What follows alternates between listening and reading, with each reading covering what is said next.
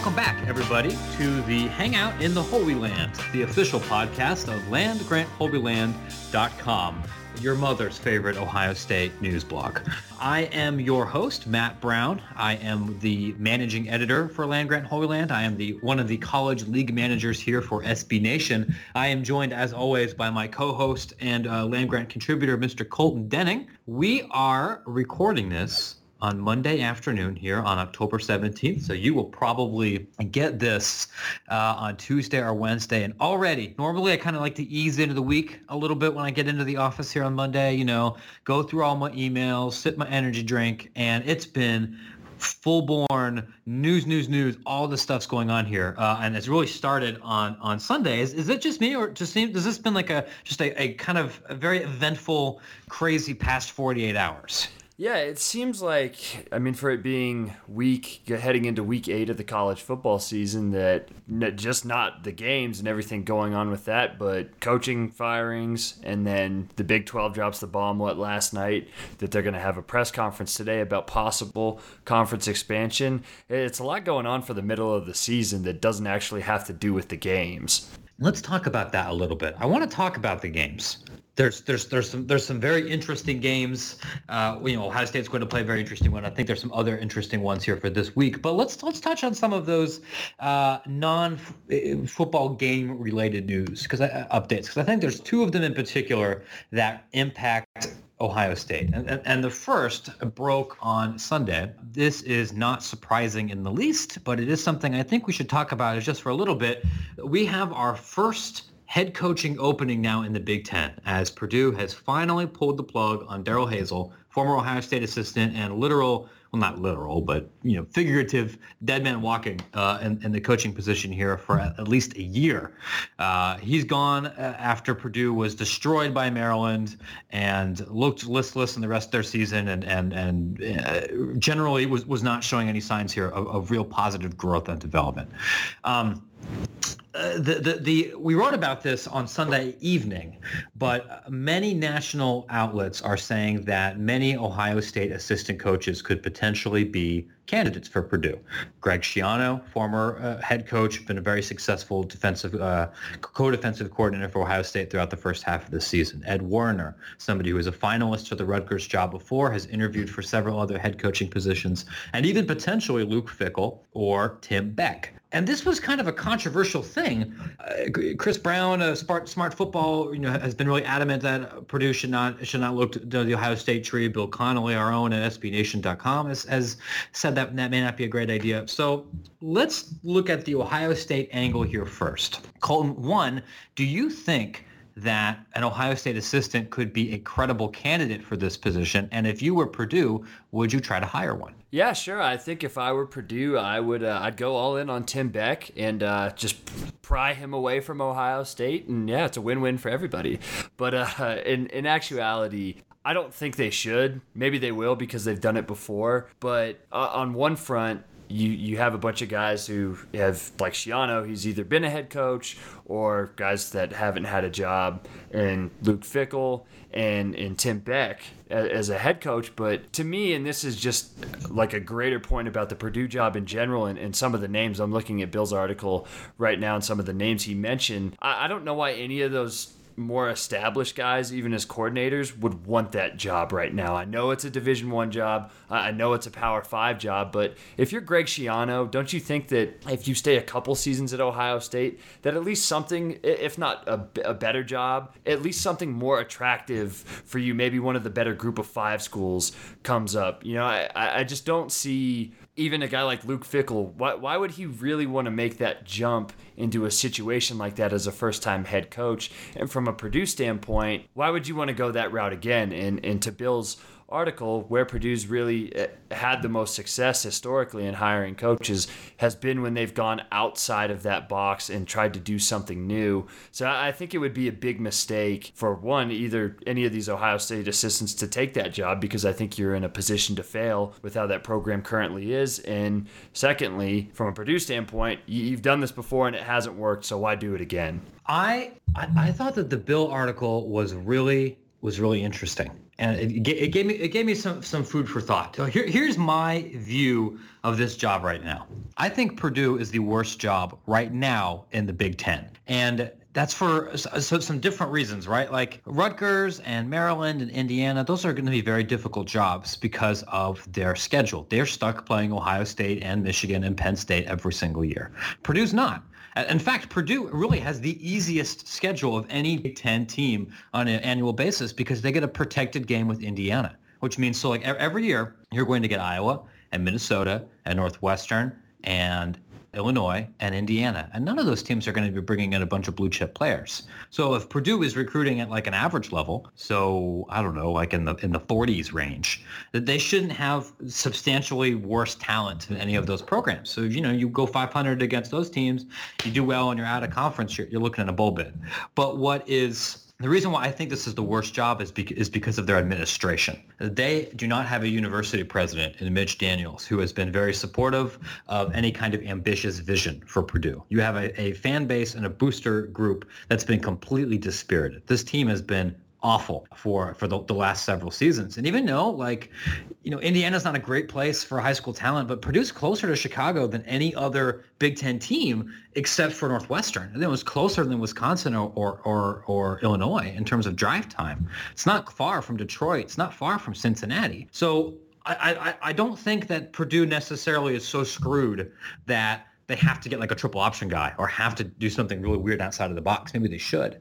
But without that institutional support from an athletic director, and they have a new athletic director, and he didn't exactly come in with a bunch of 5-star ratings, without a university president, and without a financial and structural commitment to being successful, it's not going to be an attractive position. So I don't see a successful head coach taking that job right now. I imagine they're going to have to go to a coordinator. Maybe it's best if they go for a coordinator that's a little bit more outside the box, but they could do worse than Greg Schiano, I think. Yeah, and I think when you look at that list of names, Jeff Brom, Willie Fritz, Ken Niumatalolo, Bobby Wilder, Troy Calhoun, Scott Satterfield, Blake Anderson, I would say at least 80% of those coaches are in a position right now where even the resources at those schools probably aren't as good as Purdue's. But I mean, if you're Ken Niumatalolo, why would you even think about leaving Navy to take that job? Man, he turned down BYU. With how you're able to win and the kind of pull he has in Annapolis and just the overall culture of that program and what they've been able to do there, it just wouldn't make any sense other than what you get, maybe a salary raise, maybe. I mean, I just think that they're going to have to go outside of the box. And one of the things that interested me all weekend about this was Les Miles' name is like starting to flood in right now, especially from more national writers about, well, Purdue should look at Les Miles and he would be the guy. And I think that's all well and good. Just from like a purely fan perspective, I think it would be great to have Les Miles at Purdue. It would add some more wackiness to the Big Ten. The once every while they play Ohio State, you'd get Urban Meyer and Les Miles. It would be craziness. But just, if there's any indication on what that Purdue job is, the fact that Bill writes that, maybe Miles could recruit to a top 35 level and have some 7 or 8 win seasons, and he would raise the profile and to help them make a better hire down the road. I mean, we're talking about a coach that's won more than 10 games, I think 7 times in his career. He has a national championship. He succeeded at the highest level of college football. And if the ceiling on that program is, well, maybe you could win 7 or 8 games and then make that job more attractive for somebody down the line, even a guy like Miles, I mean, just why? Why would you take it? So I do think that they're going to have to make an ambitious hire on that front. Yeah, as a fan, I think Les Miles at Purdue would be great. It'd be hilarious, and I think Purdue would probably do much better. Not that that's like a enormously high bar to clear right now, but I'm not sure if he would take it. Not that I think there's going to be a particularly robust market for Les Miles, given his age and given his offensive struggles with, I think, the coaching profession really elevating much younger assistants, and especially those who have a more offensive background. So those things work against Miles. but there's going to be lucrative television opportunities, and Purdue's roster is a dumpster fire right now. So, if they decide to go that route and hire Les Miles, great. Purdue will at least not be boring, and we'll find a different punchline. But I don't think that is your long-term answer either. It's going to be really interesting to see what names are floated and how that list changes. I know some Purdue fans want PJ Fleck or they want Willie Taggart. I don't see either of those as probable, but I've been wrong lots of times before. Well, and I think on the PJ Fleck front, there are legitimately good programs that are going to look at him as a head coach. I think he's like the prime example of a coach that, especially in the group of 5 ranks, like with what he has now and how they've out-recruited the MAC, and a lot of that roster is stocked with, mid 3-star talent guys, and that isn't impressive when you're thinking about it from an Ohio State fan standpoint or another big school. But for a MAC team, they've recruited so well that, they would dust Purdue if they played them. They can play them at home and beat them by 25 points, and just leaving that job just to say, well, I'm a Power 5 head coach now.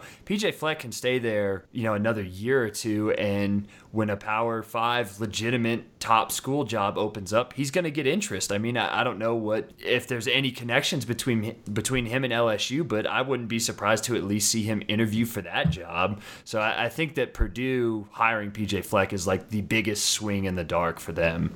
Yeah, I don't know if PJ Fleck's going to end up at a place like LSU or anything, but I think they'll probably talk to him. He could do a lot better than Purdue. We'll be following this, more and more over the next couple of weeks. I don't anticipate any other opening in the Big Ten this year unless somebody dramatically gets hired away from somewhere else. I know Nebraska, we thought might make a change, but they're undefeated and they're in the top 10 right now. And most of the other coaches are relatively new or just signed extensions. So unless the wheels really fall off Minnesota in a dramatic way, this is probably the only one we're looking at for the next season or two. Also, in case you're wondering here, I know this is super compelling radio, but I'm trying to look up the next time Purdue actually plays Ohio State, and that will be 2018. It is at Purdue. So the new coach will get a little bit of time. There's Tim Beck, Urban Meyer won. Yeah, right? There's another big news story right now that might impact Ohio State on the margins that I feel like we should discuss. And by the time you're listening to this, this section may actually be dated. So I don't want to spend too much time on it. But this evening on Monday, the Big 12 has scheduled a press conference. I got the call-in information. They're following a board of directors meeting here today. And the word around the campfire is that they are probably, definitely, maybe going to have some kind of answer about their expansion plans. Since we've been talking, there's we've seen pictures of like wrapping paper that has the Cincinnati Big 12 insignia, and Cincinnati's been a team that has been projected to be near a favorite or near the top of the list should the Big 12 expand. And we've written about this a little bit. Curious to know if your opinion has changed or evolved on this at all. But if Cincinnati gets a Big 12 bid, does that change how you feel about Cincinnati as an Ohio State fan? Does that change, do they become a threat? Like, do you think that changes anything? No, I really don't. I think that just for a Cincinnati standpoint, for the state standpoint, it would be great to see another Ohio school be in the Power 5, and it would work out well for West Virginia to have a travel partner. And I can understand when people bring up that it's going to bring more Power 5 teams into the state of Ohio, especially in the Big 12. But, the bigger name teams in that conference, Texas and Oklahoma, that recruiting base in Texas is too big for them and too great for them to focus really on Ohio. So maybe some of those kids every once in a while go on a visit to Texas or go on a visit to Oklahoma. But, I don't think that from a recruiting standpoint that that's really going to have as much impact as some people say it might, just because of the Texas factor. And from a Cincinnati standpoint, I think that they could be a decent to good Power 5 school, but I still don't think that would make much of an impact on what Ohio State does, to be honest. I'm a bit of a skeptic about the major recruiting impact here. Well, I take that back. At least as it pertains to Ohio State. Cincinnati in the Big 12, I think, would be really good for Iowa State It'd be good for Kansas State. It'd be good for West Virginia, especially if they add some assistant coaches who have ties to that region. Because I think that there's a lot of mid to upper 3-star level talent that's not going to go to Ohio State or Notre Dame or Michigan that could play Big 12 football, and a chance to be able to play a couple of games closer to home might make that a little bit more attractive. In terms of Ohio State losing a commit to either Cincinnati or to a major Big 12 team like a Texas or an Oklahoma, I think that would happen very rarely. Well, the only potential impact I can think of for OSU would be, especially if Kentucky makes a coaching change here in the next year or two, would be a lot of mid 3-star guys that would go to a Michigan State or go to a Penn State or go to a Nebraska or an Iowa or lots of other teams in the Big Ten are recruiting the state. And if that talent pool gets diluted a little bit between some Big 12 institutions, that could theoretically make the Big Ten a little bit worse and impact Ohio State's schedule. That's a little bit farther down the line, and I think Ohio State is well equipped to handle that either way. So I know I like to joke about Cincinnati a lot on Twitter. I like to make fun of your disgusting chili and the fact that you're in Kentucky, and both those things are true. But if Cincinnati does get a bid, I would be happy for them, and I think that would be a positive for football fans across Southeast Ohio. Well, I'm like, you're a busy dude. You have a wife, you have a kid, and you spent the last at least 3 years talking about this story. How much time in your life is about to be freed up after this goes down tomorrow? Like, are you excited to just open another 2 hours of your day or 4 hours of your week to not spend on Big 12 expansion? I'm gonna be honest with you guys. I'm really sick of this story. At first I was happy to get into it because a lot of people clicked on it, and it's interesting to me because I'm a nerd about realignment and some of these administrative political things. But so many of these stories have just been the same thing, and I'm tired of it. I want it to be over. I want to wash my hands with this chapter of my blogger life. You're right. I'm going to have more time to devote to classical literature, or maybe to write a book of my own, or to go, exercise or anything, now that I don't have to think about Connecticut or South Florida's television market. So by the time you're listening to this, if this press conference announcement was, we're deferring a decision until December, so help me, my tweets are not going to be safe for work. Well, and I think that just to kind of wrap this up, you brought up a good point about it kind of being a bigger story about the smaller level teams, if it is Cincinnati, and the ones you would have to probably look at are Michigan State, like you said, Indiana, and then Kentucky as well is another one. And like you said, Stoops' situation there is kind of on ice, but even if Mark Stoops isn't there, you would assume that they're going to recruit that area pretty heavily, depending, no matter who's the coach. So I think that's where the bigger impact comes is, what is Kentucky going to do? What are those smaller schools that have had success in Ohio going to do if Cincinnati indeed joins the Big 12? Yeah. If this actually happens, we may do an emergency podcast. We may dig into this a lot more. But I will be grateful when it's finally finished. We actually have some honest to God football that we could talk to now that we're 15 minutes in here. I don't know about you, but I have a few more gray hairs after Saturday. I've got a couple. I'm nearing 30. My hair is mostly pretty black, but I got a few from teaching elementary school and everything. And the Wisconsin game gave me a couple more, especially because I came into that game thinking, and I know that you felt the same way. This was a mismatch. I didn't think Wisconsin was going to be able to score nearly enough points. Instead, they dropped 300 yards of total offense in the first half.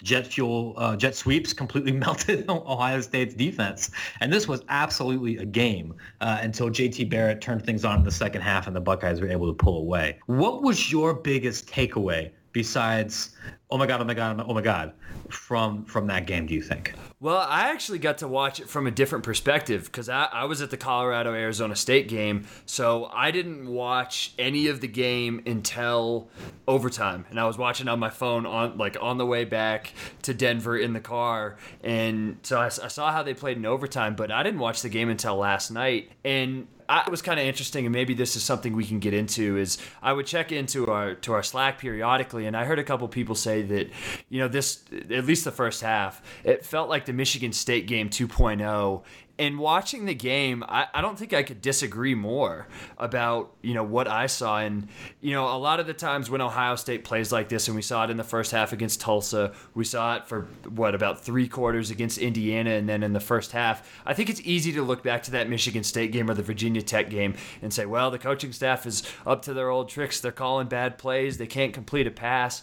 But I really do think that Wisconsin deserves a lot of credit for how they played, especially in the first half. Offensively, like you said, they came in with some new wrinkles. That jet sweep was killing them until the second half when Ohio State made the adjustment and literally Malik Hooker was flying into the box to stop Jazz Peavy. And so they made some nice adjustments at halftime. But man, I really think that Wisconsin deserves a lot of credit for playing well. In Ohio State in the second half, they beast up on defense, and I think JT Barrett probably had his best game as a Buckeye. In terms of everything that I don't know if this was his best game as a Buckeye because the first half did happen, but I think he was 11 for 15 after the first half. He ran the ball very effectively, threw a great touchdown pass to Noah Brown, and they were just so close a couple other times. If it doesn't start raining for those random 3 plays, the interception probably doesn't happen. This game doesn't even go into overtime. There were a couple of plays like that.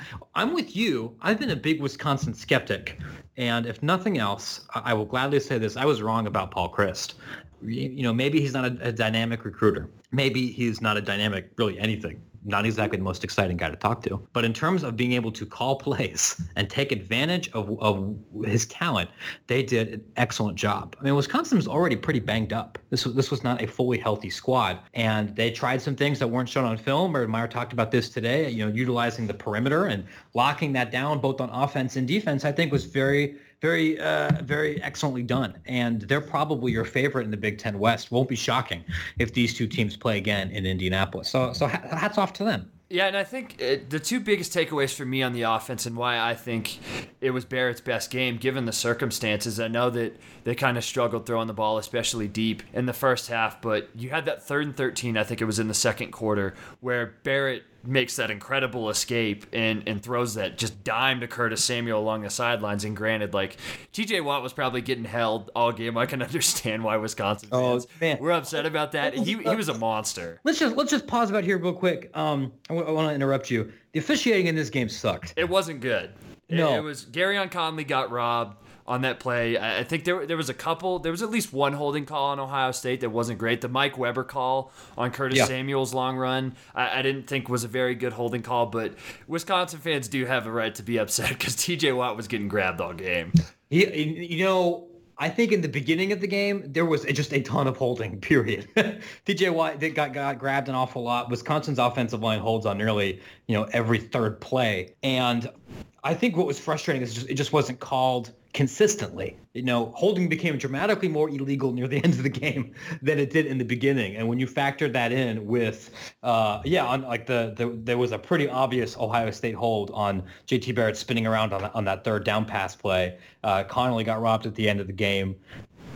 Urban Meyer getting hit in the face and getting called for a 15-yard penalty that derailed a drive. All in all, not their best moment. I'm sorry. Didn't mean to interrupt. Wanted to make sure that we were clear. Officiating is actually bad. Yes, it was very bad. And the play after that 3rd and 13 conversion, Barrett stands in, and I think about the 35, and just throws a missile into the end zone to Curtis Samuel, and it would have been a tough catch, but it hit him right in the hands, and that's a play that we've grown accustomed, especially watching, the Virginia Tech game at the start of the season last year, and that play he made in the end zone on Cardale Jones's throw, that Curtis Samuel can make that play, and then on 3rd down, KJ Hill drops what would have been another tough catch. At some point, and Urban Meyer mentioned this to, I think, the ABC guys during the week, and they had referenced it a few times, is that he told those receivers that, hey, at some point, you guys are going to have to make plays.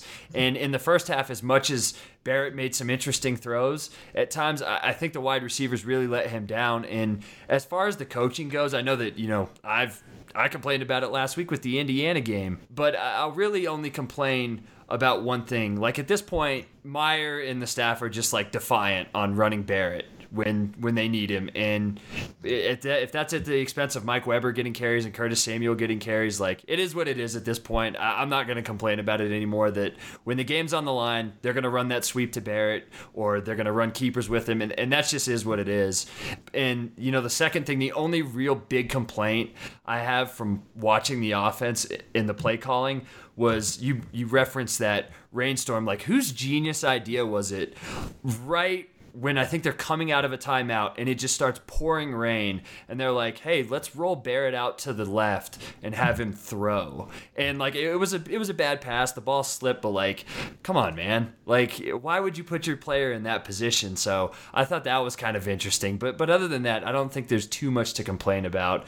And the fact that this team has gone on the road twice and beat top 10 teams in those environments, in night games, and those type of atmospheres, with how many players they lost last year, I think at the end of the day, that's very impressive.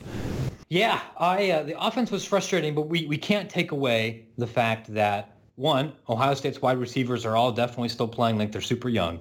And two, Wisconsin has a really, really good defense. And three, the Buckeyes, have 2 road wins over top 16 teams in the AP poll, despite being super young. And in my opinion, that's good. Learned from their mistakes and kind of grew. The Buckeyes have another big road game, though, this weekend. And, we're going to write about this a little bit more. But let's talk about this real quick. Buckeyes are now going to face Penn State coming in here at 8 p.m., another whiteout game, going to be another huge event. How concerned are you about this game?